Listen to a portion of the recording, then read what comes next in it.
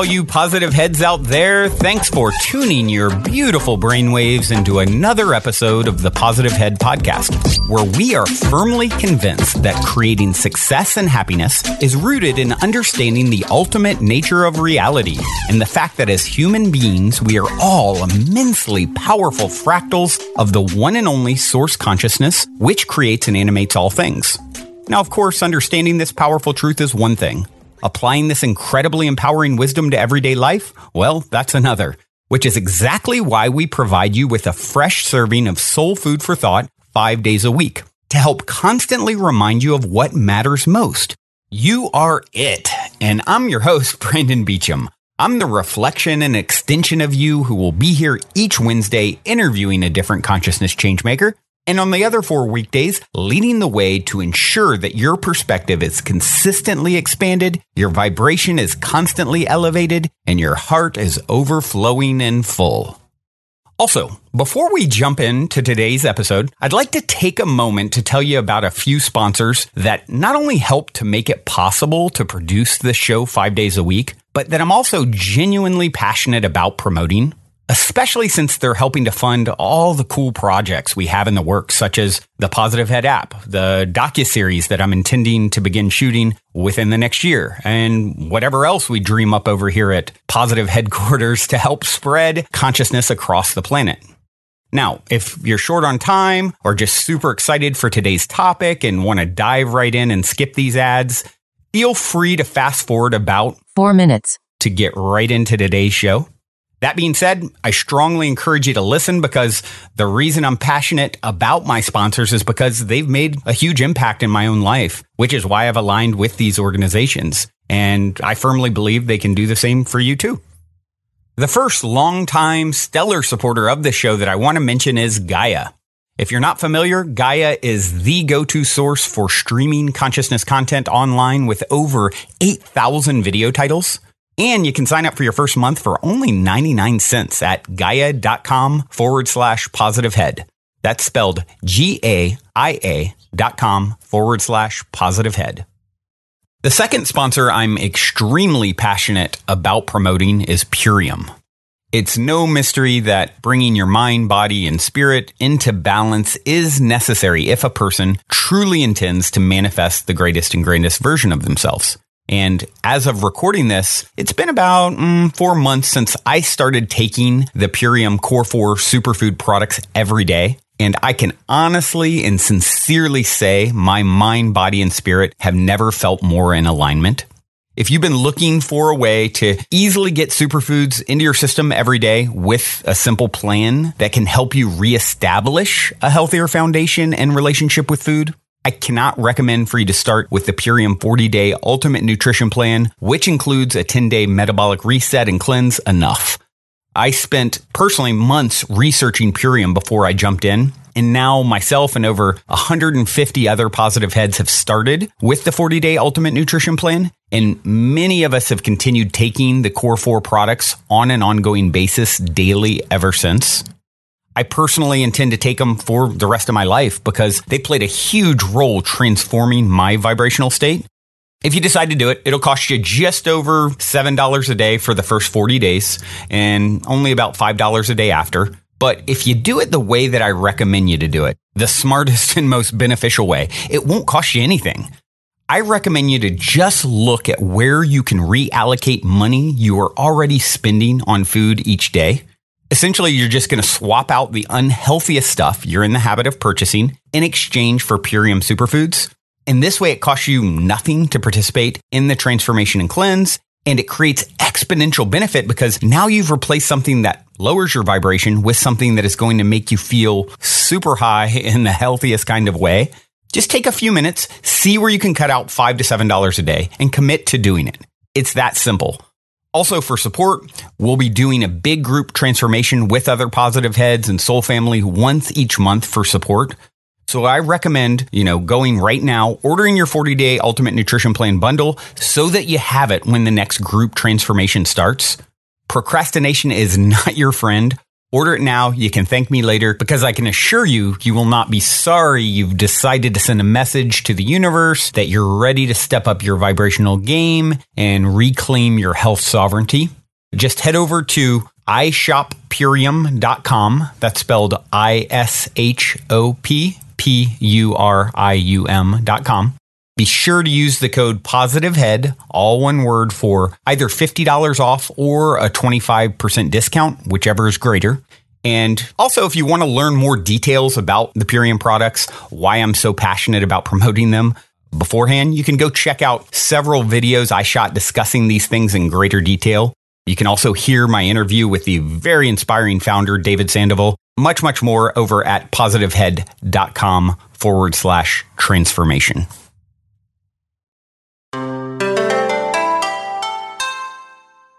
All right, all you positive heads, on this week's Pow Wow episode, I am very excited to have my pal from another gal, Robin Tala, here with me on the show.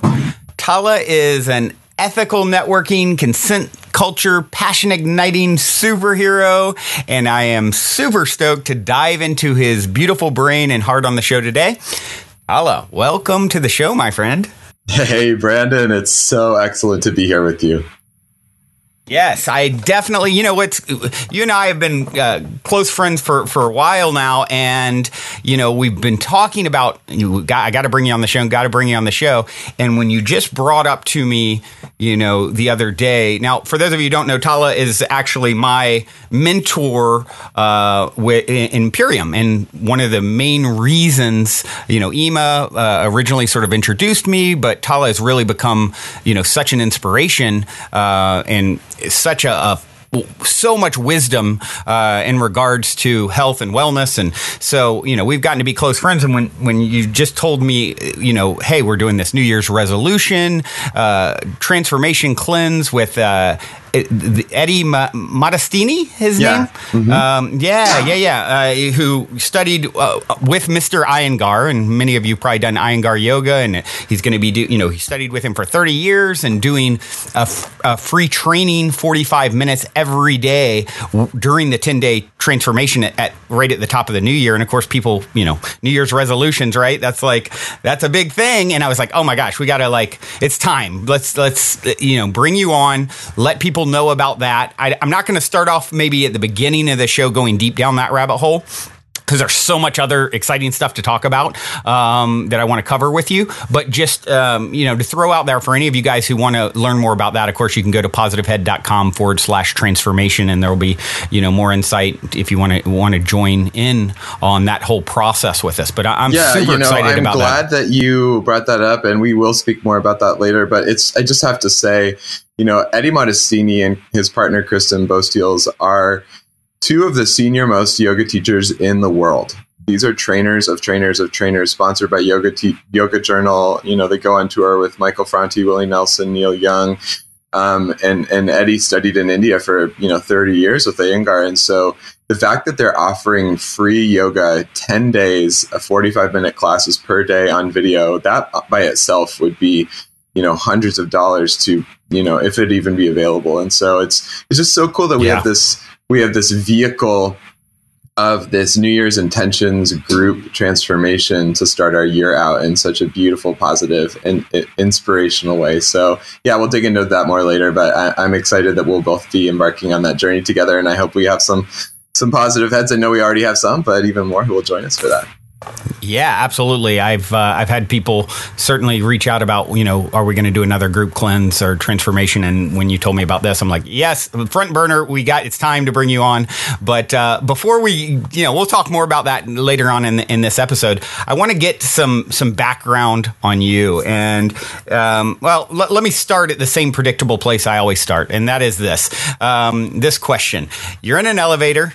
You got 10 floors to answer. The woman next to you looks over, says, what's your passion? What do you say?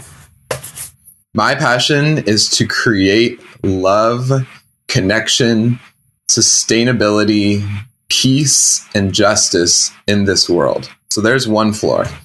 But I would go on to say, I've been an activist my whole life, since I was raised, homeschooled, and then in an alternative school, really being empowered to live my passions. And I always knew that from mentors like Martin Luther King and Gandhi and Harriet Tubman and all sorts of world changers I studied, that I wanted to make a significant impact on the world and devote my life to changing this world for the better. And I've done a lot of frontline activism. I've done a lot of celebration and creating beauty and art in the world. And what I've come to now in my life is really helping people with ethics of sustainability, peace and justice and compassion to elevate their financial abundance so that together we can use economic power. As I see much of the influence in the world is being controlled by the people with the financial power. I want to raise an army of philanthropreneurs, as we like to say, to create the economic power to protect sacred lands and to mitigate climate change and to provide arts education for underserved children and communities, to do all the healing work that our world so desperately needs. That is, you might have hit 11 floors if it's a really slow elevator, but you earned it. So let's do this. A little more background. How did you end up on, this path? I know you had I had a very traditional upbringing, very conservative Christian, that sort of led me down to start exploring other, ideologies and philosophies. And I know with you, because we are good friends, I know you had quite a different upbringing with your path. Maybe you can give us a little insight into your background. Yeah. I was raised by hippies in the Midwest as a little feral child running around in the woods barefoot on our 40-acre llama farm on a lake in southern Indiana. Bloomington, Indiana, wow, where my parents moved because of the incredibly prestigious music school. And we quickly came to learn that actually the Dalai Lama's family, his older brother and much of his family, and therefore a lot of Tibetan incredible people, refugees and people moving to create freedom in their lives after the Chinese occupation, ended up in our little, liberal arts progressive bubble of a southern Indiana town of Bloomington because of the university there. And so the town is a really interesting place. And I was homeschooled, as I mentioned, and then went to one of the oldest alternative schools in the country, Harmony School.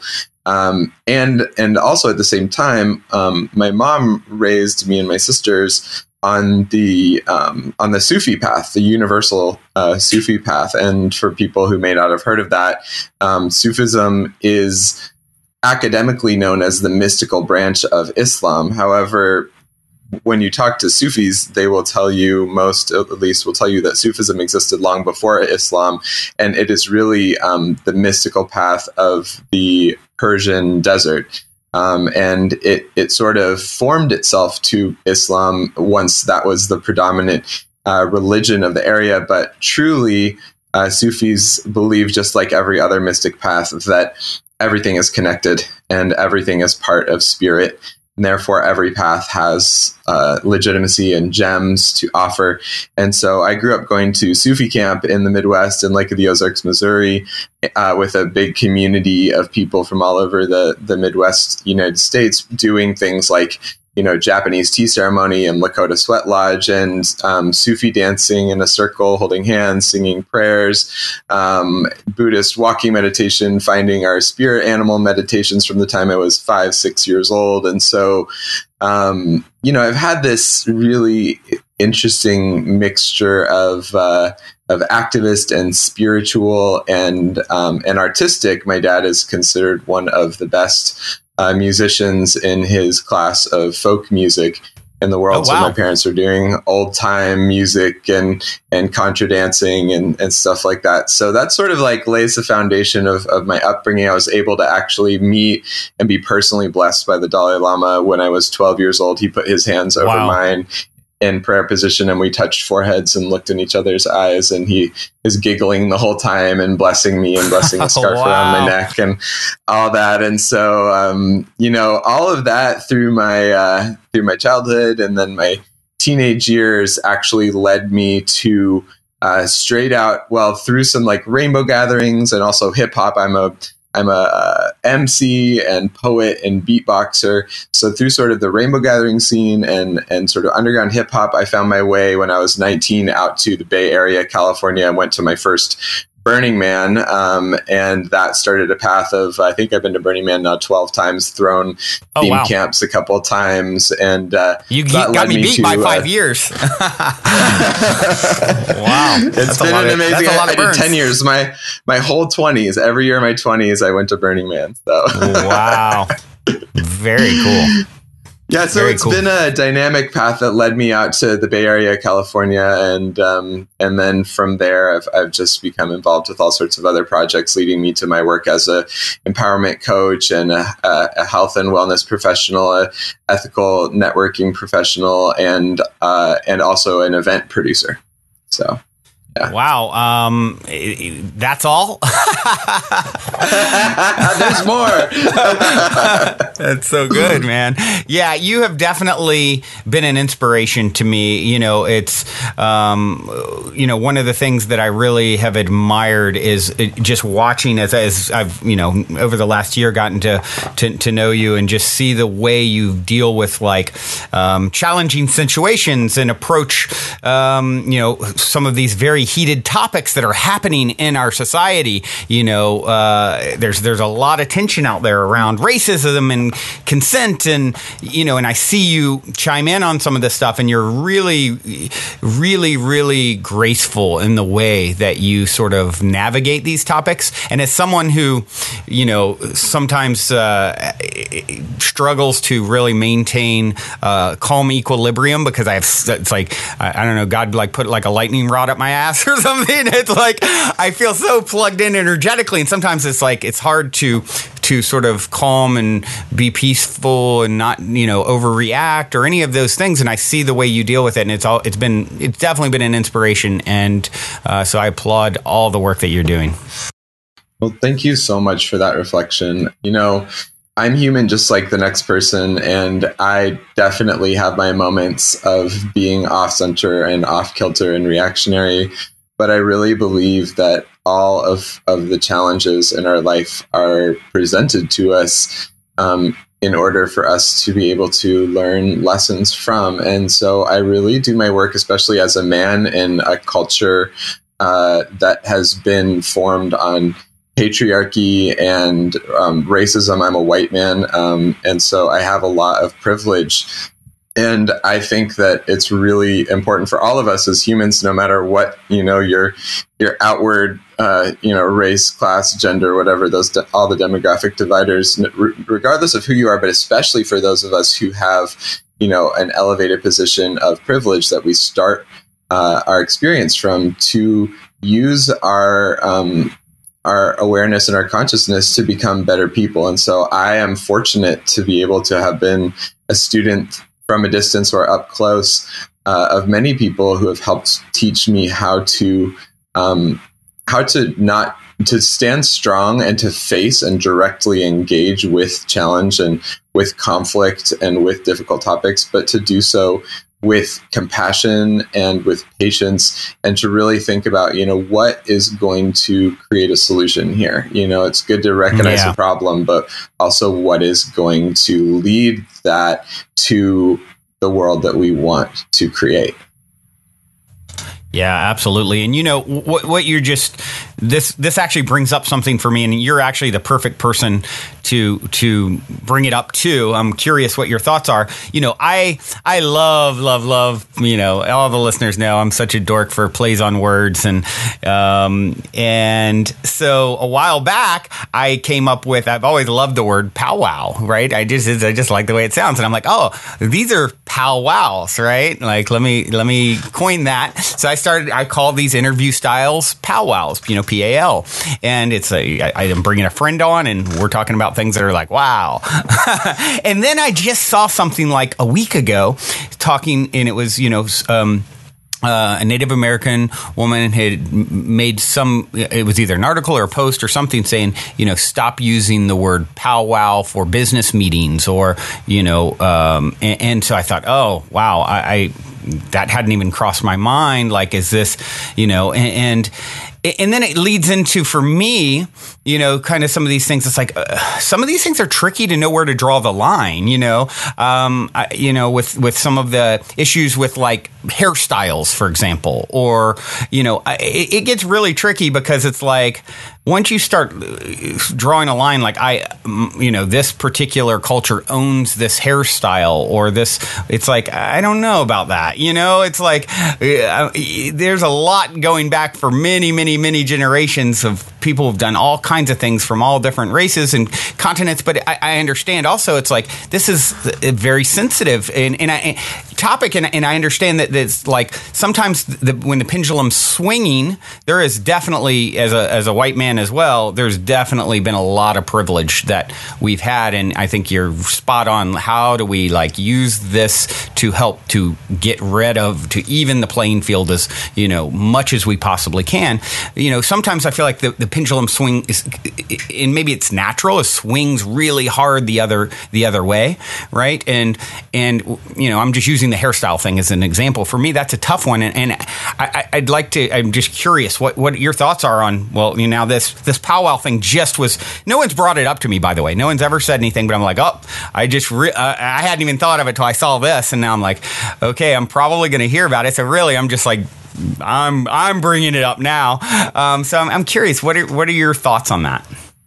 Wow, Brandon, I first of all just want to recognize you for asking the tough questions, because doing that, self-reflecting and asking the tough questions out of compassion for others is really such a beautiful place to have this conversation from. It's very easy to feel defensive and threatened when we encounter an idea that is contrary to something that we are really comfortable with. And I think the way that I approach these questions is not coming from a place of entitlement of like, oh, well, who are they to tell me what I can and can't do, which is a legitimate thought. But what my goal is I want all of the people around me, all the people who come into my orbit, to feel safe, to feel loved, yes, to feel invited. And even if, let's say, it's amazing that you're bringing up the powwow term, because I've never told you this before, but that is the one and only element of your show that brings up discomfort for me. And that's because of my work with anti-racism and anti-oppression and privilege work, and my close relationship with some Native folks in this country. And I know that if some of them, and I'm prepared that when I post, this episode and share it, that it may be triggering to some people that I interact with in some circles. And so, it was something and guys, we didn't talk about that beforehand at all. No. Like so that's really interesting that I had no idea. I was planning on bringing it up to you at some point. But so I want to return back to what I was saying, that, so maybe, when we talk about, ideas of cultural appropriation, there may be tons of people. Let's say there's like, you have 5 Native friends who say, oh yeah, it's fine, that's a great play on words, whatever. But then you have one Native friend who says, that makes me feel uncomfortable. So we could say, oh, well, that's just one person. These other 5 or these other 10 are fine with it. It's all good. But when I return back to the place inside of me that says, I would like to create a container where as many people as possible feel comfortable and loved and welcomed, then if that term is triggering to this one person and it's creating disharmony, then I want to make my best effort to include that person. So another way that I've considered this exact topic and I had a whole Facebook Live thing that went really pretty big on my wall about this, was the term guys, saying you guys, right? So you guys is a gendered term, right? And it's a term that refers to men, but we refer to like all genders by you guys. No, most people, what I found because I asked a question, I was like, hey, what do people think about this? Like, I say you guys, but like, I want to know. And you know what? Like 4/5 of the people who responded, or maybe it was more like three quarters, said, oh, we don't care. It's fine. A lot of women were like, I say it, it's all good. But I had a couple trans friends and some women who stepped forward and said, thank you for asking. I actually am not comfortable with that. And so I decided to consciously evolve the term you guys out of my language, not because I think it's totally wrong and I'm taking some big stance against it, but because I want to create this culture of inclusivity in my community. Interesting. Yeah. That's another one. Yeah. I had someone a while back who, sort of spoke out, and this is going back a year plus now, where, I refer a lot of time to people as, boys and girls. I'll say girls as opposed to women, and maybe it's because I feel like I'm so boyish myself. Like, that just seems like really like natural to me. But, someone, same kind of thing, sort of brought this up. So I've really analyzed that and like, okay, it does get a little tricky because it's like almost no matter, obvious you get to there, no matter what you do, if someone is seeking, like for example, seeking to be offended, they're going to find a way. Like the trans persons, that makes sense. That would maybe cause some sort of uncomfort or discomfort, or so it's just, I guess all we can do is try and find the healthiest line we possibly can without going to like some super ridiculous extreme where I can't, I can barely speak, right? Yeah, and when I think that language is powerful, and absolutely. I think one of the things that comes up when we talk about these issues is fear, that we're afraid of being judged, or we're afraid of being pigeonholed as someone who doesn't care, when we know in our hearts we do care. But then sometimes that thought actually flips it around to the point where we get so defensive that we latch on to like ways that we have spoken in the past to say, oh, well, you might be blaming me for not caring, but you're just stupid because you don't know me, because I do care. So I'm going to keep saying this anyway. And it's this place of defensiveness. And so what I invite people as they're listening to this episode, because you're right, there's no there's no line. This is all a spectrum of experience. And it's really a place that our culture is growing and evolving right now. So what I invite, you, as you're thinking about this term, powwow, and maybe, the potential of evolving that term, and people listening to this podcast, is how can we bring ourselves into a non-reactive, non-defensive space to really hear where people are coming from and look at the core of it, see that there's deep cultural pain that sometimes is surrounding, or genetic pain that's been, perpetuated over many, many years or generations, that these little words, even though they don't seem like much, are triggers for. And so we can use those words as portals to go in and empathize and create connection and care. And actually, they can be our allies and our keys in order to help resolve and heal this pain that is sometimes, many generations old. So I think language is one of the keys that we can use to evolve culture in that way. Yeah, well said. It's I suppose it's maybe it's time for it to be delegated to the archives based off of this conversation. I think it's really, really interesting that it's something that you are already, you're already like thinking about, and like I said, and I'm probably not as well. I know I'm not as on the sort of cutting edge of awareness of some of this stuff that you are. I mean, I can see you out there on the front lines of, all of this stuff, really, really diving in deep, and it's tricky territory. And so I really applaud your diligence and the heart that you bring to exploring all of this stuff.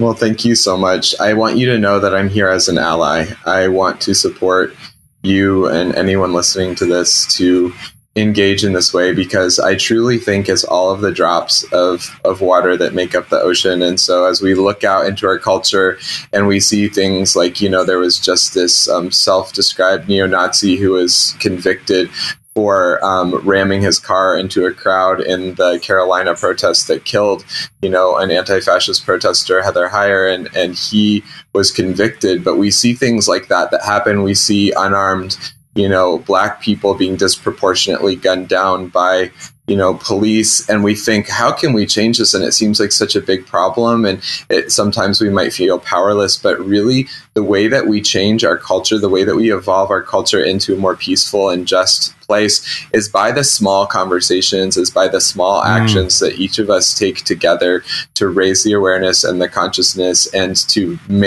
do the little things to make our communities more safe for people of all races and all genders and all, different separation demographics which separate us, so that we can actually come together and feel safe and beyond safe, inspired to co-create a beautiful world together. So I'm an ally in that work. And if you want to continue this conversation after some reflection, I'm definitely down to be by your side as we continue to do that work together. Oh, thank you so much for that. That's amazing. All right. Well, now seems like a good moment to take a quick minute to tell those of you who aren't familiar a bit about our sponsor, Gaia. I've been a big fan of Gaia for many years now, which is why they're the only content provider I've ever reached out to in regards to potentially supporting this podcast. So needless to say, I'm very excited they're now supporting the show. Gaia truly is my personal go-to source for streaming consciousness content on the web. They have an incredible 7,000 plus exclusive videos covering 5,000 years of wisdom. Just to give you an example, on the show Missing Links, the incredible researcher Greg Braden explores all the biggest questions concerning who we are, where we come from, where we're going, by connecting the missing links between science and spirituality to complete our understanding of humanity's history and to better understand the interconnectedness of all things. Awesome, right? And that's just one example. As you guys constantly hear me say, it's a daily conscious effort to maintain an elevated vibration. And if you're looking to go deep down the rabbit hole to do so, then Gaia is the best place I know of to do it, period. And you can sign up for your first month for only 99 cents at gaia.com/positivehead. That's spelled GAIA.com/positivehead. Check it out. We haven't ever had a detailed conversation really about your upbringing. I know you have a lot of ongoing educational things that you're doing that, in line with your own spiritual development and your, Sufism path, as a child. I'm familiar just very high level with all of that. So I'd be really curious to learn, how that applies to your current spiritual path. Is it a part of your current spiritual path? And, if not, or either way, what is your ongoing, I know you are pretty regularly going and you have a teacher that you've been learning under for quite some time. I'd love to hear more about all of that, your spiritual path. Wow. It's a huge question. I ask myself this question every day, because when it comes to spirituality, it's such an inherent piece of my core being that sometimes any external expression of it feels like not nearly enough. Like it's an interesting quandary that I think many spiritual people who are on a spiritual path come to, where they, we have these practices that maybe teachers give us that help us come into our center or align with our spirituality. But then sometimes they seem so trivial. You're like, what am I doing? I'm sitting here, saying some words from some culture, counting beads on a string, or I'm, out walking, contemplating, some concept. And on one hand, that's beautiful. But on the other hand, it's like, seems so arbitrary, it's like, my connection with Source is at my center, and there is nothing that I could do, and everything that I do is that, and right. So it's a big question. But I would say that I find my deepest sense of connection through nature. I would say that's my biggest, my church and my deepest connection with Source is through nature, and truly nature is everything. And so, I do choose to spend time with certain teachers, and one of my teachers, his name is Martin Prechtel, and he is an amazing author who's written some incredible books, including The Smell of Rain on Dust, Grief and Praise, The Secrets of the Talking Jaguar. And he is someone who grew up on the reservation in New Mexico, and he spent time in Guatemala, a significant amount of time with a 25,000 person Mayan village in Guatemala before the Mayan culture in the 80s was basically eradicated by the conflict between the neoliberal fruit corporate like fascist situation that went on down there, and the conflict between them and the rebel guerrillas that the indigenous people got caught in the middle of. But he has become a seed carrier of that culture that was mostly lost. And he doesn't teach us how to be Mayans, but he teaches through these rituals and connection to the earth that he was a part of, how for each of us to make space at the table for our indigenous souls to return, because truly indigenous people, which isn't just, when I use the term, it's not just tribal people, living, who are, official members of maybe their, First Nations tribes, but really just everyday people living in congruence with their earth-based traditions or practices that have been happening for many years.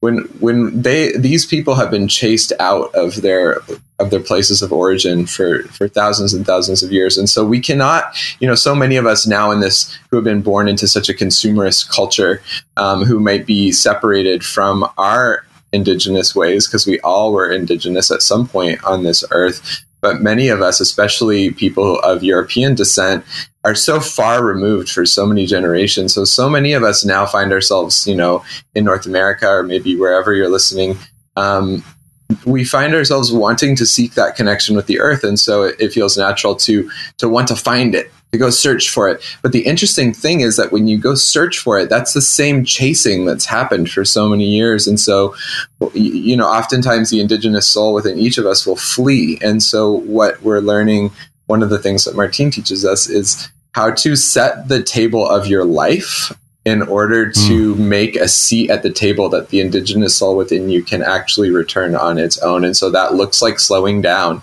That looks like getting to know the land around you and what plants grow in your bioregion. And maybe not, I love traveling, and I definitely struggle with these things. I'm not perfect, but maybe not traveling so much, and getting to know your bioregion and learning to do the things that the people in your place have done, learning how to weave and spin cotton and wool into thread, or learning how to weave a basket, or doing the things that human hands have been doing for so many thousands of years, which have been just in the last couple generations really eliminated from our cultural practices. And I find that when I take time to slow down and do some of those things, when I look at nature as source, as the holy, then it gives me a deeper sense of fulfillment in my life. And so I've been really focusing on that path and finding it to be very nourishing. And then I also definitely hold my Sufi practices, that I was born into this lineage. It's a mysterious story of how it came to the United States. It's, through a series of teachers from Persia that brought it to India in many, many generations ago. And then it mixed with all sorts of Buddhist and Hindu culture. And then in the early 1900s, that particular lineage was through a teacher named Hazrat Inayat Khan, was sent to America and to the West, and found its way into the hands of some amazing people in the Bay Area, where it mixed with the hippie bohemian culture, and actually became sort of reborn into the original bohemian roots of sort of what that tradition started with, expression and poetry. Some of these Sufi poets like Hafiz or Rumi that of. I mean, the Sufi path was was at one point very, very artistic, and in many places continue to be that way, but some places came more into an austere meditation practice centered approach. And so when this path came back through the Bay Area in the early 1900s all the way up until the 1960s, it sort of rebirthed that really artsy, expression-based core back into existence. And now that particular order of Sufism called the Ruhaniya is spreading again throughout the world. And so I was born into that. And so regardless of some of my questioning sometimes of like, who am I to be, practicing this ancient Persian lineage? I'm some like white hippie hip hop cat, like grew up in the Midwest and like in California, but still spirit put me here, and so I have these teachings that have been passed through thousands of years of lineage that I was born into. And so I do still use many of those practices and my connection with teachers that I have formally initiated with on that path for other elements of my spirituality. So, I think I could probably wax poetic about this topic for a long time, but suffice it to say that I think that my spirituality is constantly evolving. And I just seek to find teachers and guides. And these days, a big part of my spirituality is personal growth, and people like Brene Brown and the work that she does around vulnerability and authenticity and shame and resilience and belonging. For those of you who may not know, she's a qualitative researcher who is studying shame, who ended up finding so much beautiful golden gems among the people she was studying that now she's almost like a personal growth guru of sorts that came to it from an academic perspective, but through her work has just discovered so many beautiful universal truths about how to deal with our challenging emotions and how to be wholehearted people, not running from our shame, but really just being with what exists inside of us and dealing with our challenges in a way that helps us grow into better and more wholehearted people. And so, for everything from Brene Brown and her work to, Joseph Campbell's work to Richard Rudd and the Gene Keys, which I know you've had on your show before, to my Sufi teachers, to earth-based First Nations approaches from people like Martine Prechtel and others. It's definitely an ever-evolving amalgamation, a bubbling cauldron of a recreation that's constantly happening inside my heart as I seek to always become a better person and become in tune every day with the source that resides deep in my heart. You are a poet indeed, my friend. Beautifully said. That being said, I want to bring up, since interestingly enough, as we talked about this whole clearing of words that may be triggering, at the same time, get this, at the same time I saw this powwow comment, the first time or article or whatever it was, I can't quite remember, about a week ago. I also saw around the same time another word that was brought up as potentially problematic and one that we should look at removing from our vocabulary. And that word was indigenous. And the reason was what this person was saying is that the root word is indigent, which, having pulled it up, it's suffering from extreme poverty, impoverished, archaic, deficient, totally lacking in something specified. So indigent, from indigenous. So, and I know, of course, obviously coming from you, like there's no intention to use a word that is, and it sounds like even like your teacher probably uses the word, but interestingly enough, I think there's so much of this woven into our language. When we break down the words, it's like, as you said earlier, words are so powerful that, they're spelling, they're casting a spell, abracadabra, as I speak, I create as I speak, rather. And So that's one. I don't know. I'm assuming you probably haven't bumped up against that yet or heard this, but because I just heard it a few days ago myself. But yeah, supposedly, you know, I mean, obviously you can see the word in there, indigenous, and, you know, basically looking up as archaic and lacking and impoverished and, you know, all these things. Yeah, I actually have not heard that one. So thanks for bringing it to my attention. Yeah. I figured. Yeah, my teacher does use that word. And it's interesting, too, because etymology is also tricky because sometimes words appear to come from one place and they may or they may not. Maybe don't. There's sometimes other roots, too. Right. So that's one I'm going to have to look at. So thanks for bringing it to my awareness. Yeah.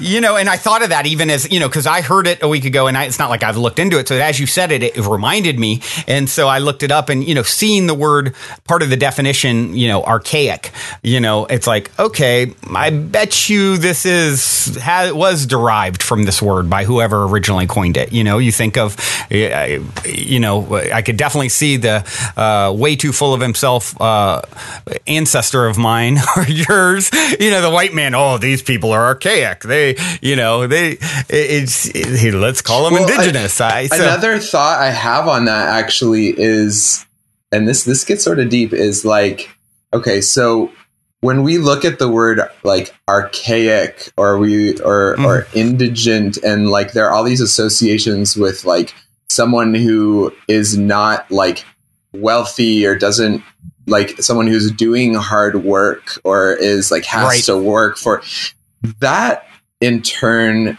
is based on an association that doing hard work is bad and that we want to get away from that. And really, truly, I think most of us, especially who have grown up in this like technological inundated society, find that when we go out and we put our hands in the earth and we get our rake or our hoe out, or we do sit down to make some pottery or to learn how to weave a basket, that's actually deeply fulfilling work. That's work that makes our soul feel so good. It's what human hands have been doing for so many generations. And my teacher, like moving meditation. Yeah, and my teacher Martine oftentimes says that a lot of the social illness that we see in mental conditions and anxiety and depression in our world, you know, if you have someone who's suffering like from depression and you sit them down and teach them how to make a basket, that they're going to feel good again. And so it leads me to this question of, why do we associate hard work with being less than? That maybe even if that word indigenous does come from that term indigent, let's uncover that and see why the term indigent is such a negative term that is associating that you're supposed to get away from, you know, doing the hard work of putting your hands in the earth and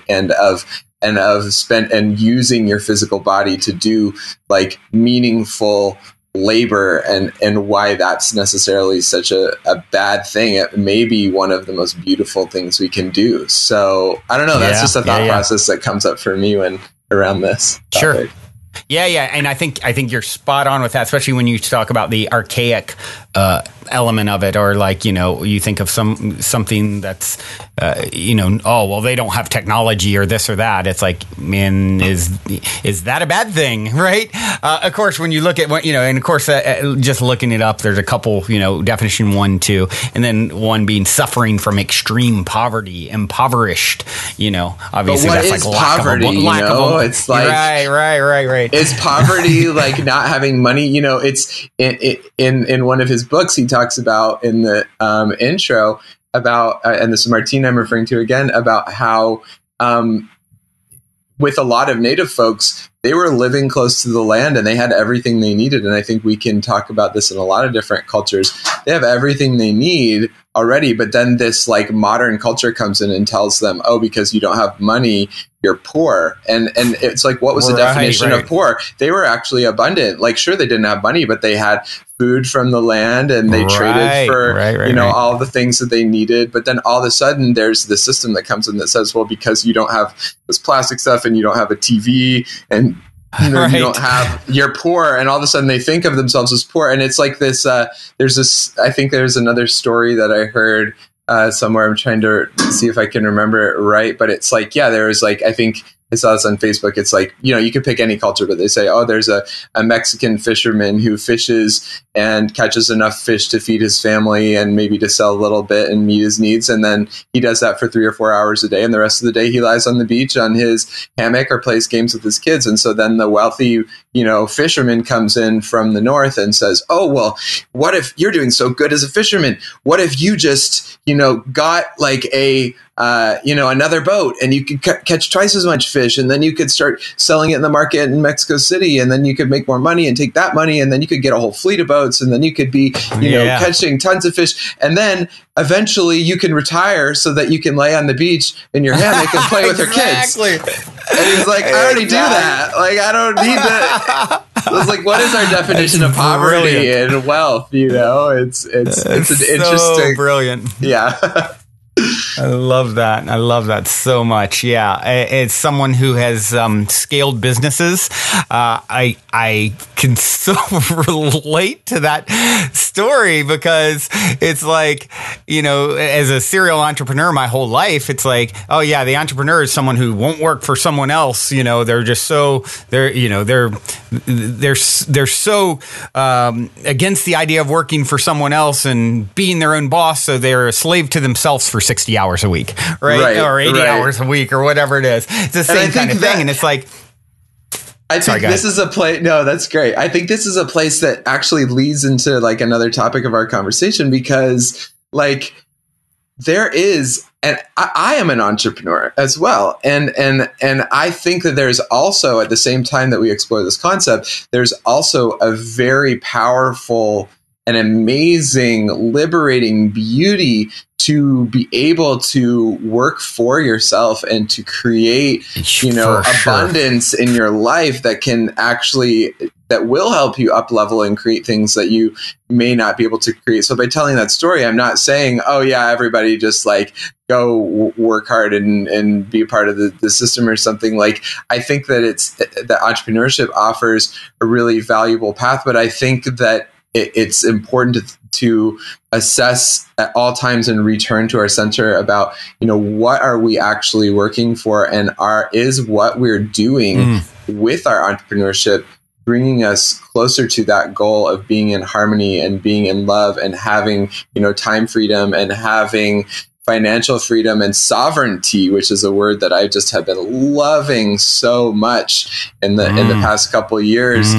Do the actions that we're taking bring us to that? And that's why I thought about for a long time taking the path of being, a coach online. And like, I think I've accumulated the experience and skills to be able to at least make some kind of humble offering to folks who might want to seek out, my, advice in terms of a coach. But I look at so many of my friends who are existing and who are building businesses in that space, and I see them working really, really, really, really hard to constantly recreate their content and constantly, and it's like, how different is that from bagging groceries? I mean, it definitely has a much more like meaningful substance to it. But like, maybe there are ways that we can actually leverage our time in a model which allows us to create a generator which allows us to actually get back to the beach and to our kids and to the hammock, and that's why I have that questioning is what led me into my ethical networking business and everything that I'm doing around that. So I think those are good questions to be asking as well. Yeah, it's absolutely. And, I'd love to go down that rabbit hole a little bit with you, because obviously those who've been listening to the show for a while know, I've been very, very slow in 3.5 years to introduce any sort of sponsors or anything like that. And of course, 6 months-ish ago, I introduced the second sponsor. Guy has been, sponsoring for a while, a year and a half or 2 years or something like that. But Purium, which is how I met you. you. And honestly, Tala, you're the big, having Dave Sandoval, the founder, on was a big part of it. Having Amy on, his partner shortly after, she's amazing. But really, interacting, I've interacted the most with you, and you've really been the biggest inspiration. When I started looking at this, like, okay, anything I'm introducing to my audience, this is like holy ground for me, this show. And it's like, I've done a lot of things to make money in my life as a serial entrepreneur, and this wasn't one of them. I set out to do this from the heart because my passion to help elevate, raise consciousness, including my own, starting with my own, teaching best what I most need to learn. And, but one of the things I did set out with the intention initially was, man, it would be really awesome at some point. I remember thinking it really, really early on. At some point, I'd like to find something for myself that, not only is helping to, I'm doing all this heart and mind work with the show 5 days a week, but something that's the physical counterpart. As an entrepreneur who, even after recording this, I'm going to go to an office and work on another business that's flourishing and takes a lot of my time and energy. So I'm juggling so much. Like, what's the easiest way to get super high vibe superfoods into my system efficiently, quickly? Because I certainly don't have time to go be Chef Brandon, shopping at the market all day. And I'm not quite as smart as the fisherman on the beach yet. And so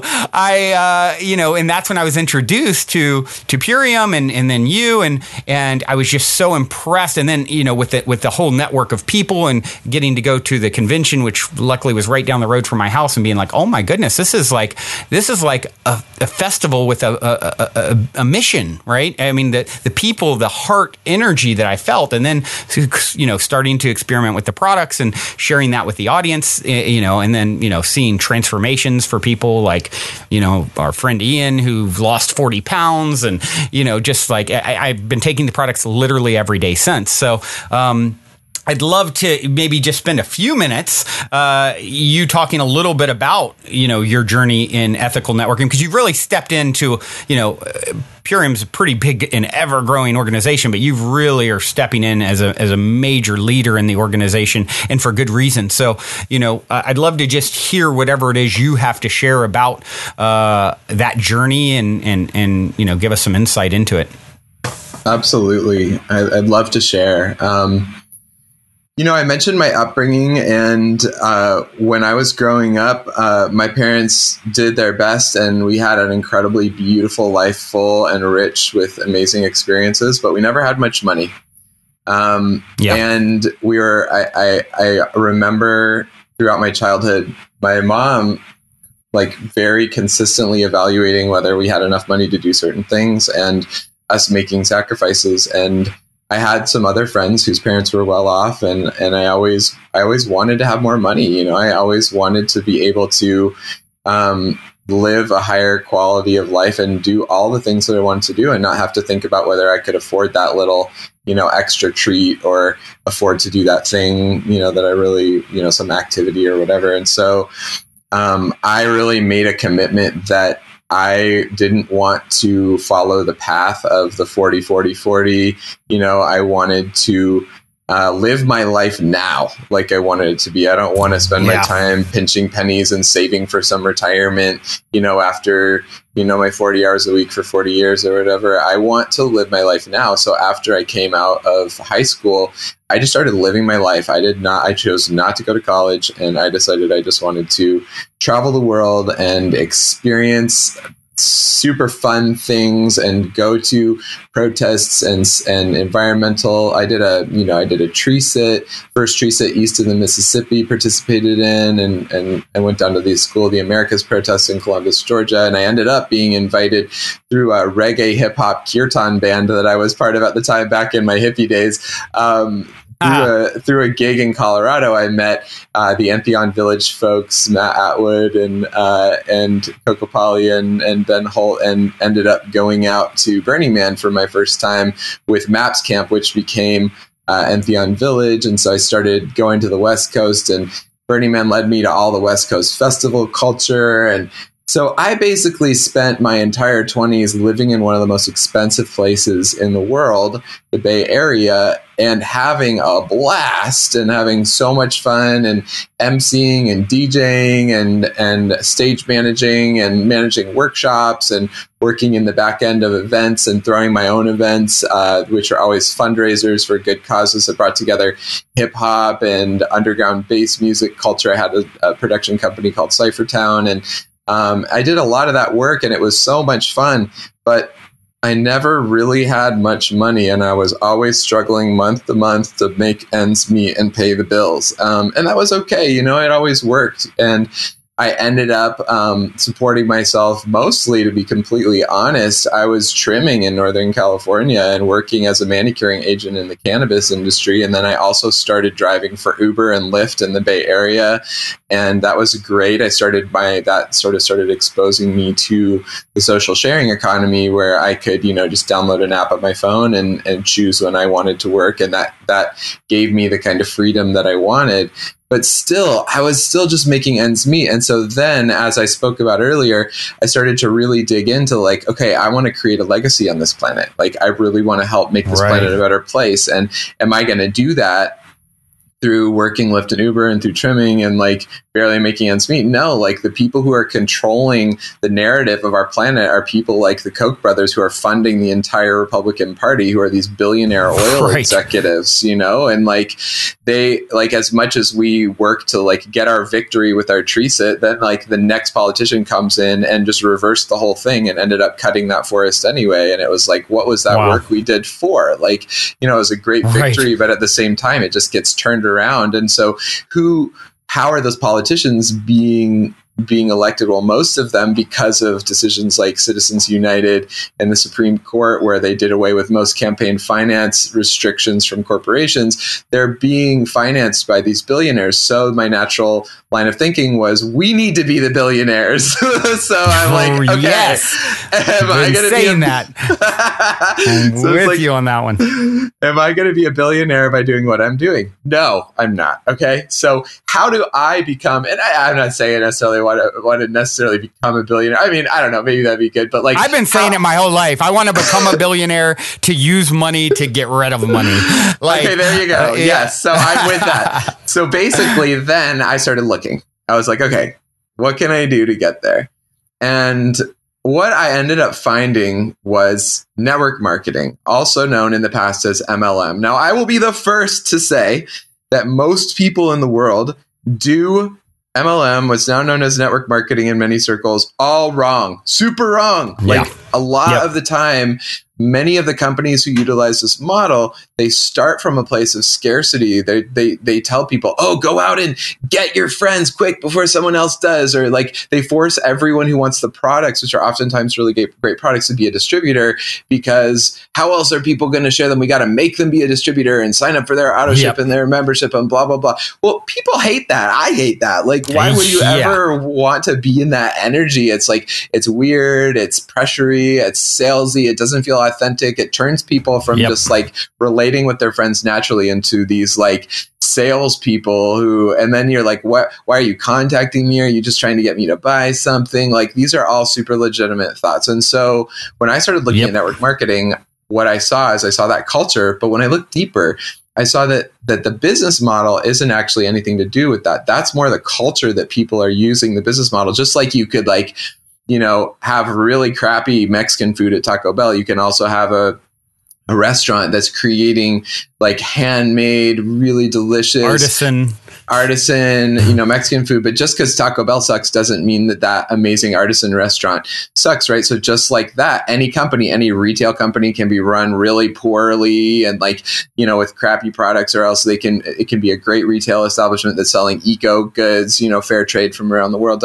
So I started looking at network marketing, and when I look at the structure of network marketing, which I want to also call out, there's this word marketing, which is really triggering to people because we live in this culture that's like inundated with fake plastic crap and all of these commercials that are trying to get you to buy the shit you don't need. And we associate that with this term marketing. But when you look back at like, say, like the Silk Road or like ancient markets, or you go to like maybe another country and you go to a night market that sells all this cool stuff, like there's this positive feeling. Truly, the marketplace is just an exchange of ideas and products and services. It's the community center traditionally. It's where people meet in the plaza to be together. And so I just like to like illuminate that thought, because when I say network marketing, we have this word marketing and that can have a negative connotation too. So I'm starting with language too and picking it apart. So when I look at, I like to call this ethical networking now, because what we're really doing is utilizing a system which is the most equitable system of wealth distribution on the planet. And we're doing it in a way which comes from abundance mentality. And actually, we're connected with this company, in this case, Purium, which is run by my good friends, Dave and Amy, who have been were some of the original founders of the organic movement back in the 70s and 80s. And they didn't get into this because they wanted to start a company and find some product that they could sell. They got into this because they're passionate about healing the planet through nutrition and helping people's lives be empowered by gaining physical sovereignty over their body vessel by not having to be beholden to the for-profit medical and pharmaceutical industry, by eating good food. It's a philosophy of naturopathy, which says that if you provide your body with the right nutrition, then your body knows how to heal itself. So these amazing people have been working, Dave and Amy have been working with nutrition and superfoods. Dave was one of the first people to ever import coconut oil before coconut oil was a thing into the United States. He's been working with a lot of these foods long before they were, trendy and at the tip top of culture. And so they had this beautiful product because originally they were making products for other companies, right? And these companies were selling products in the retail space, and the retail space incentivizes competition, which drives quality down in order for people to get the lowest prices, right? And to be able to increase the profit margin. And so all these companies were coming to them as a white labeling company. They were making these products, selling them to other companies, which put their label on them and sold them in stores. And all the companies that are selling them in stores are saying, hey, can you just cut that quality a little bit so we can get it cheaper? We need it cheaper. And Dave and Amy eventually were like, no, that's not what we're here for. We're here to create beautiful, amazing products. So that's why they created Purium, to be able to have this, the word Purium is pure and premium together. To create products which actually give us the nourishing plant ally medicine that our bodies really need. And so they created this company. And so I could go off on the science and the purity of the products. Every single batch of every ingredient is lab tested down to the molecular level using infrared spectrometers to be way beyond the USDA organic standard, totally non-GMO, and not just non-GMO, but products that remove glyphosate and environmental toxins that come from Monsanto from our lower gut and reheal the damage done, to be totally free of any kinds of traces of chemicals, pesticides, grown in rich, dark, 80 feet topsoil, mineral rich, that's so rare in our world, in these pristine environments with single source water, hundreds of miles away from any kind of polluting industry. I mean, I could go on and on about, you've heard my history. I am someone who will only stand for the most powerful, dehydrated beautiful, at 60 degrees. So right? Yeah. Every other powder you ever get from the store is dehydrated between 100 and 118, under 118 considered raw. But if you imagine wheatgrass juice under 118 degree heat, you're going to lose so much of that vitality. Yeah. So Dave is someone who talks with indigenous folks and with old timers and combines that with modern science. And he learned from this old timer a way to dehydrate at 60 degrees. That's room temperature. That preserves 99% of what you were getting if you were in your kitchen juicing fresh every day, cleaning your juicer and growing bubbling tanks of spirulina on your counter. I mean, not even the best hippies do that. So it's right. So here you have this company that's doing all this for you and creating this really simple, accessible system of nutrition, which is part of the reason I'm so passionate, is because if we want to help heal the world, we have to go outside of just preaching to the choir. We need to be able to create things which people, busy parents who are working 3 or 4 jobs and, may have no choice but to take their kids through the fast food just to get some kind of food in their body, have an alternative. They have something that can be quick and easy. And so making it accessible is truly how we go outside of our circles of people who are already awakened and help other people. It's like the gateway to a healthy lifestyle. So the company, I could go on and on about that, but I want to return back to saying that when I started looking at all this, I found that the system of network marketing, of ethical networking, is a system which distributes wealth by how what you get in is what you put, or what you put in is what you get out. So any person, regardless of age, gender, class, race, ability, educational status, financial status, can start their own business. Or typically, and Brandon, you know this more than anyone, probably, it takes hundreds of thousands of dollars, to start a business. And then you're developing your own products, you're developing your own website, fulfillment, funding. I mean, most entrepreneurs are in the red, operating at a loss for 3 to 5 years before they even turn a profit at all. And it sets such a high bar of entry that it's hard for everyday people. And I think we see people more and more trying to start their own businesses on, Instagram and social media and everything, who are struggling, who it looks so easy, but 90-some% of businesses are going to fail. So here you have a system where this company has created everything you need. They have the products which are tried and true for 25 years. They have all of the marketing that's gone through several different iterations that is totally fine-tuned. They have their fulfillment, where the manufacturer and the distributors are in total control of all of the quality. We're growing with these products with love and intention. Our CEO, instead of living in the Hollywood Hills, it lives in a glorified barn on a piece of land that he's protecting near Sequoia National Forest. And he's doing sweat lodges and preserving an oasis in the desert for animals to be able to drink, so a water bottling company didn't take it over. I mean, this is a company that's truly founded on love and intention. Exactly. And then utilizing a system where, instead of the true, people have heard this term, pyramid scheme. Well, the pyramid scheme is a corporation, because if you think about, let's say, Whole Foods, you got your people bagging groceries at the bottom, and then maybe you have people who are stocking the shelves, and maybe you could make your way up to a manager level position. But as the chain of promotion goes up and up, there are less hierarchy. There are less and less people that are making more and more money. And if you look on Wikipedia right now and you search wealth, income, disparity, or something like that, you'll see that the average CEO makes in 1 hour what the average worker makes in a month in our country. And so you have all these corporations where the money is all going to the top. And how many of those backers are going to become the CEO? None. There's no opportunity there. You can't. Our whole system is based on this competition thing where we're all idealizing these success stories that are actually such a small percentage of people that can even create that. So with network marketing, if done right, if done in a way where people are coming from a heart-centered space, they're using consent culture in order to ask questions and ask permission to share. They're sharing something that's made a beautiful impact on their lives and that people want and need, not being salesy, not throwing brand names out there all the time, letting the website sell the products, but you just telling your story using Brene Brown's work around the power of authenticity and Joseph Campbell's work around the hero's journey format to get out there and be storytellers about things that we care about.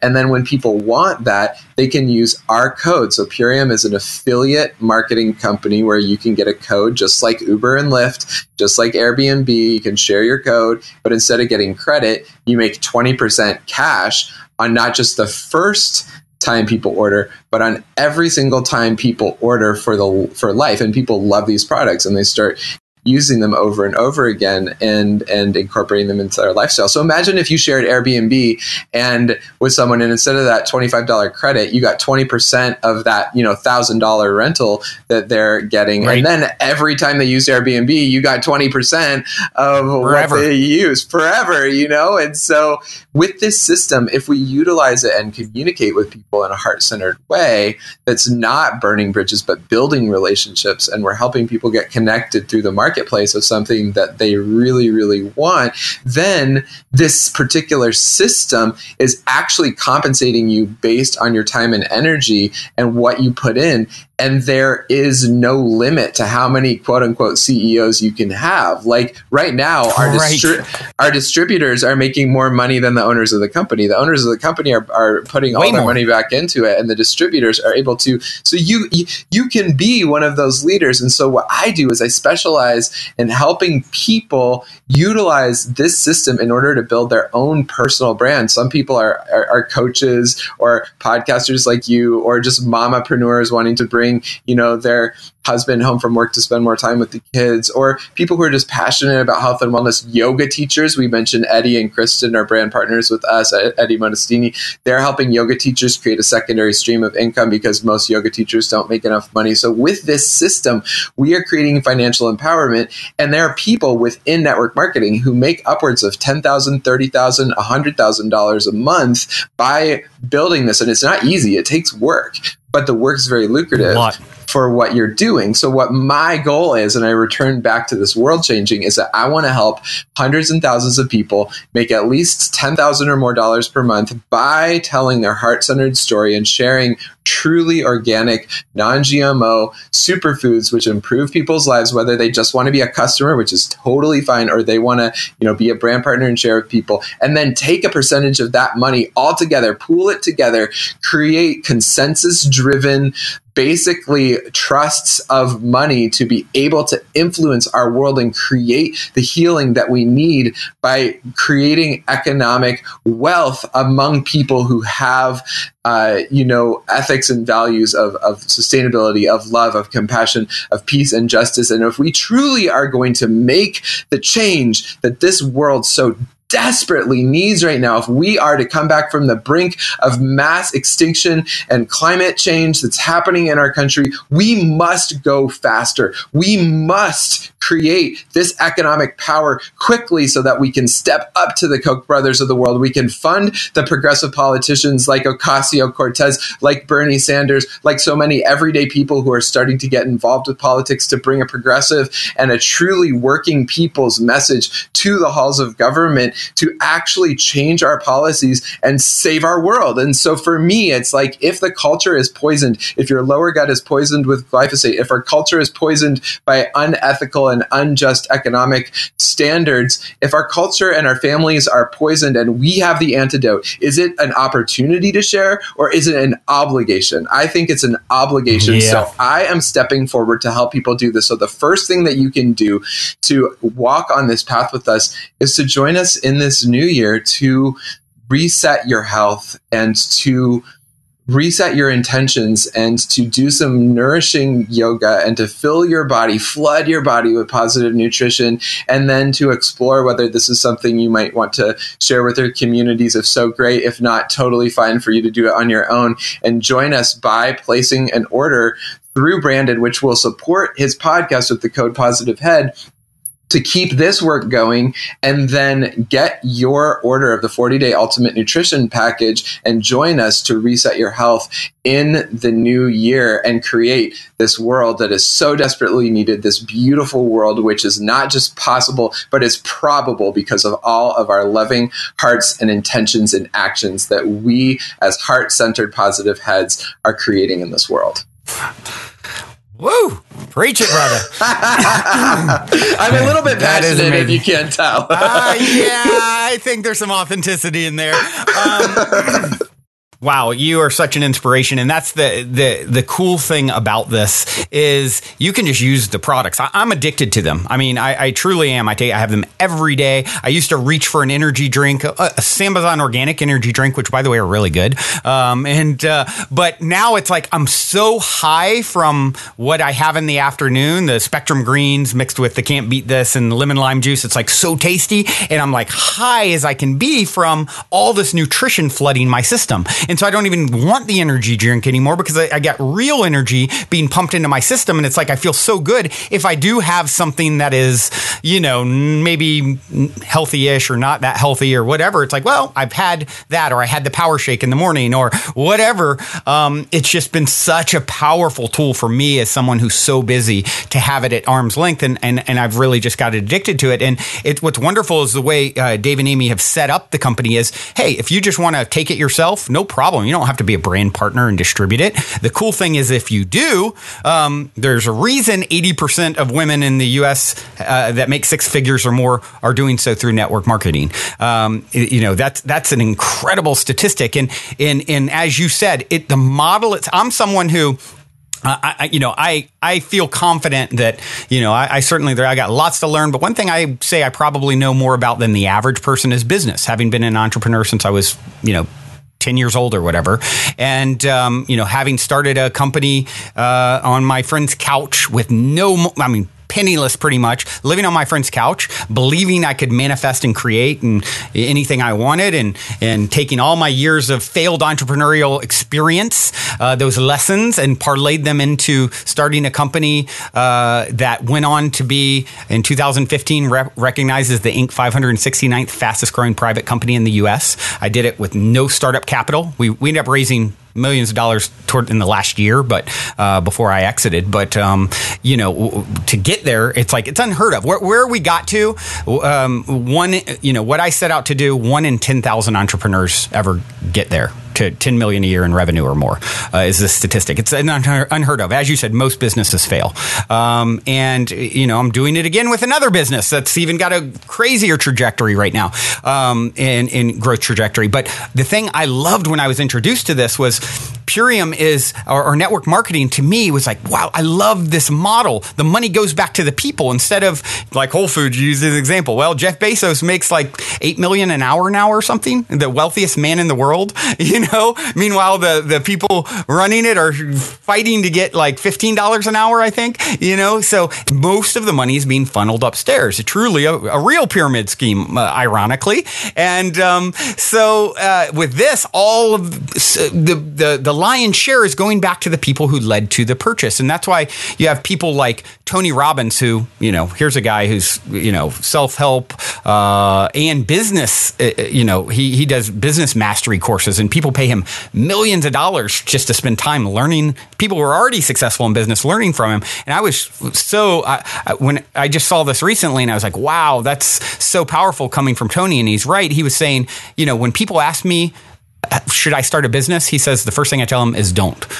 It's too difficult for the average person. You got to have a certain kind of crazy to be able to wear a marketing hat and an accounting hat, human resources hat. I mean, there's so much that goes into it, and that's why I think most fail. They're good in one area, but not in another. And and then you got to raise all this money to get it off the ground usually, and years without being profitable. And he goes, what I tell people to do is go find an ethical networking company with products that you absolutely love. They already have all the accounting. They already have all the software. They already have everything. All you do is share your story and share the products if you truly believe in them, and I was like, wow, coming from him, it's like he's spot on. And that's why, when I was introduced to this company in these products, I'm like, yes, I will tie this in as a sponsor.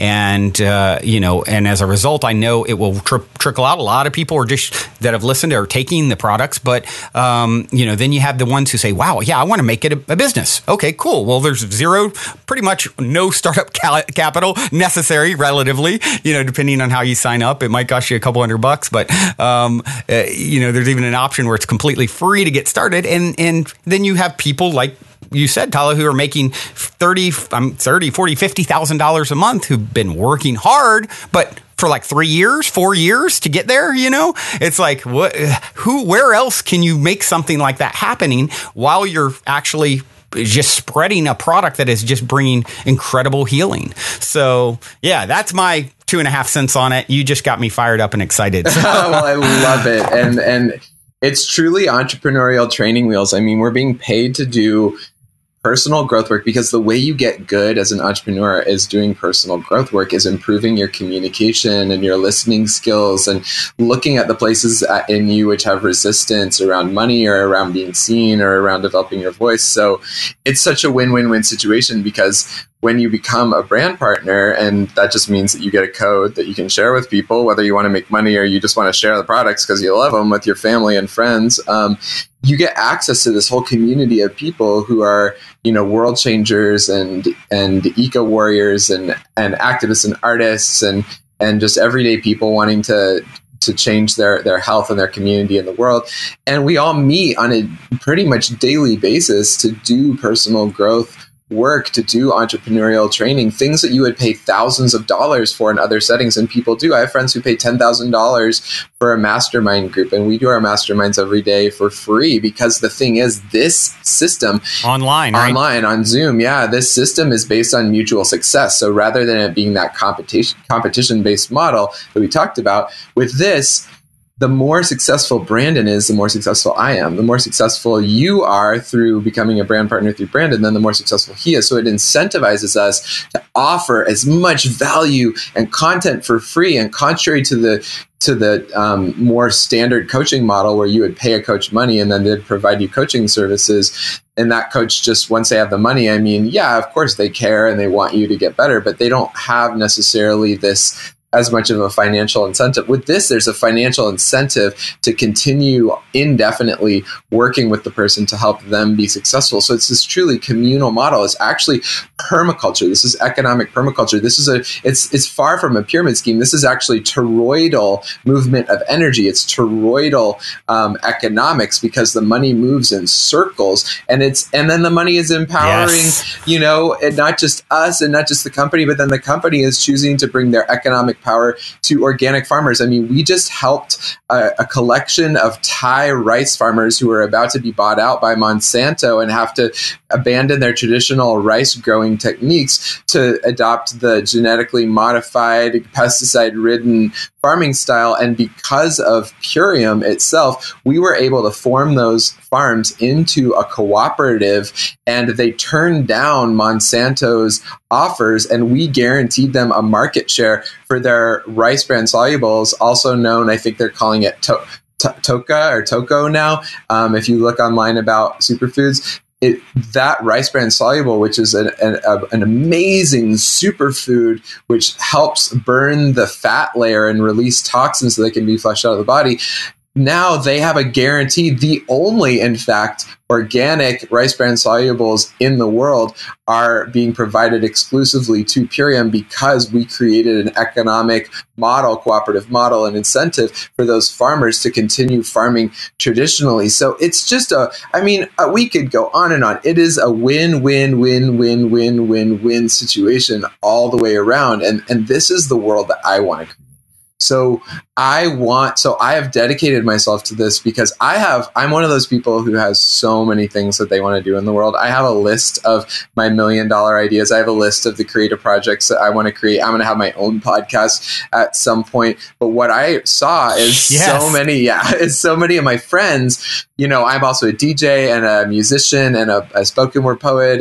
And I see so many of my friends trying so hard to get their art off the ground and struggling financially to do it. And so what I decided is that I'm going to pursue this path of ethical networking for a number of years until I have the financial income, financial abundance to self-fund all my own projects, so I won't have to struggle like that, and so that I can support my family, because I don't have children yet, but I was raised in a daycare home, taking care of kids my whole life. And when I have children, I want to be able to world school them. I want to be able to travel all around the world. I want to have money for the luxuries that we want, to stay in the nicest places and do the nicest things while giving back to the communities and doing, volunteer work, and to be able to, relieve the pressure on my primary partner and not have so much financial stress, and maybe even hire an au pair or a nanny to travel with us around the world. I have these visions, and I like this vision. And I want. And I know that I needed to do something else to make that possible. And so now that's happening. Now this house I'm sitting in here in Northern California is completely paid for by Purium. I am my entire lifestyle. I'm making more money than I've ever made in my life with any other business or thing I've been a part of. And I'm just getting started. And so, you don't have to be like me to do this. There are many people who just have a very simple want in their life. They just want to have some better nutrition, and they just want to have a better life for their family, or just a 500 extra bucks per month. Make an extra $1,000. Yeah. And I'm so grateful to Purium that they have actually diversified our model so that like I said, we're a hybrid company. So if people want to be a customer, they can just be a customer. There's no membership. There's no auto ship. They get the same discount that any brand partner would get. They can just straight up e-commerce, Shopify platform, just buy the products. And all they do is use the affiliate code from the person they learned about it through, in this case, Brandon with Positive Head as the code. And then you can just buy the products. There's no commitment, because Purium is dwelling in a place of abundance as a company, that we know that we don't need to force people to be distributors by making it the only path to get the products. You can buy the products and use them on your own. And then if you feel so called to share, you can either upgrade your account to be a business brand partner, or you can refer people using Brandon's code.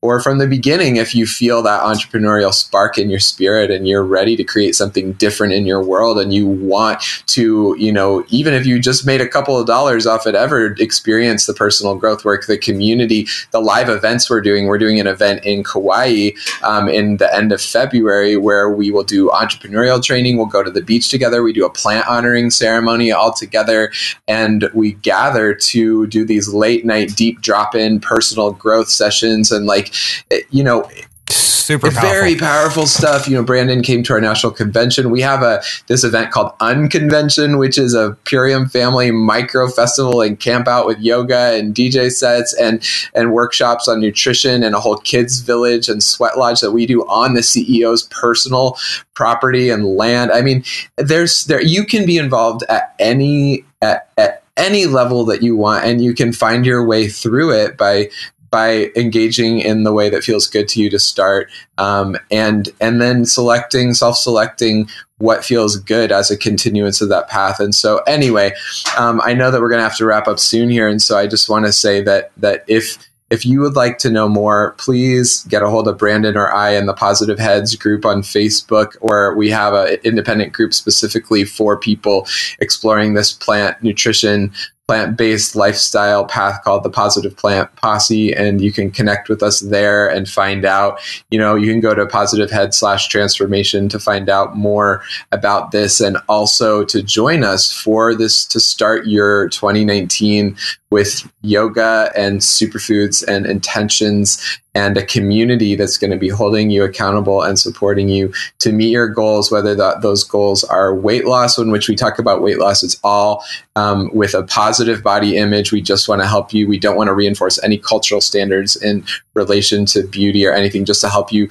achieve your goals. But with this program, people lose 5 to 20 pounds in 10 to 20 days, build muscle. If you don't want to lose weight, we can alter it and help you build and gain weight. We have athletic version of the program, full metabolic reset, cellular nutrition, detoxing the environmental pesticides and Monsanto's glyphosate Roundup from the lower gut, healing the damage done, oftentimes supporting the body to heal from intense health conditions, et cetera, et cetera. So doing the New Year's group, the New Year's intentional group transformation, and you can find more about what the protocol actually means and actually looks like on the website, or by asking us, and we can send you some videos. You can also send an email to puriam@positivehead.com to get that information. So we just love, obviously we're passionate about the products, we're passionate about the business model, and everything that you heard about my background has led me to this place. And now I love just giving people shortcuts, because this is what I've chosen. So if you want to just skip right to it, I'd love to open that door for you. You've put in the work, and that's the thing. You said it. It's like you know, I've watched you. It's like you work it hard. Yeah, it's hard work, but it's rewarding work. And not everyone has to be Tala, right? But if someone wants to be like Tala and wants to make an incredible living doing this sort of work, spreading plant medicines, healing people, essentially with this superfood, then the great thing about it is he is super motivated to nurture you and guide you and mentor you. When I decided to partner up the show with this, I said, you know, Tala, I really, really love what you're doing, but I'm so busy with 5 podcasts a week. And then, you know, my other company that's just, you know, a lot going on there. And you were like, Brandon, the great thing about it is we're all incented to make sure everyone is successful who does want to distribute, who wants to be a brand partner. And you've shown that. I mean, like, you know, hand holding, answering questions directly with products, or the entrepreneurial piece of it, and helping to, you know, all the training that you guys are offering. It truly is incredible to watch. And so just to kind of as we wind down here, for those of you who want to participate just in the transformation and cleanse at the first of the year, you can certainly go and get the 40-day ultimate nutrition plan. 10 of that is going to be the transformation with the yoga with Eddie, and as we discussed, and then you can go to positivehead.com/transformation. You can, if you just have questions, you can email purium@positivehead.com. Tala will be answering anything that comes there. And if you know you already just want to go, you can go straight to the iShopPurium.com website and use the code positivehead, and you'll get 25% off. So, yeah, that's it's exciting. I'm excited. We had hundreds of people do it, you know, last spring, and so I, you know, with the New Year's resolution and everything, I think it's just like such ideal timing to do something like this. And I'm sure having there'll be a lot of people. I'm imagining that will be coming together, sort of holding each other's hands through the whole process. I honestly found it much easier than I thought. Those 10 days, I had never done anything like that, you know, with that little of solid food for 10 days. But because of the protocol and the way it's set up, you're having shakes regularly. It was like, wow, this is pretty easy. I was really surprised. I love food. So I was like, it was much easier than I expected, you know, and yeah, I've been taking the products every day since. Wonderful. Well, Brandon, I just have to say that I am so grateful that Spirit led me to cross your path.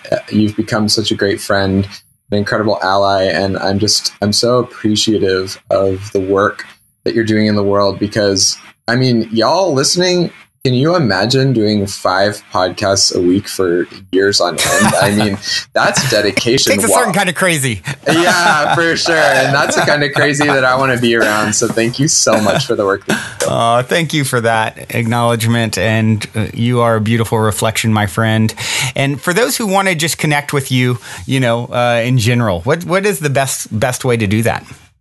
I'd say, you know, Instagram at Robin Tala. So ROBINTALA.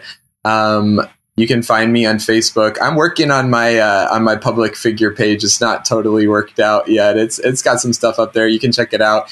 If you want to listen to my my DJ mixes, I DJ as Believer, BELI3 BER, and that's on SoundCloud. I have about 10 mixes up there.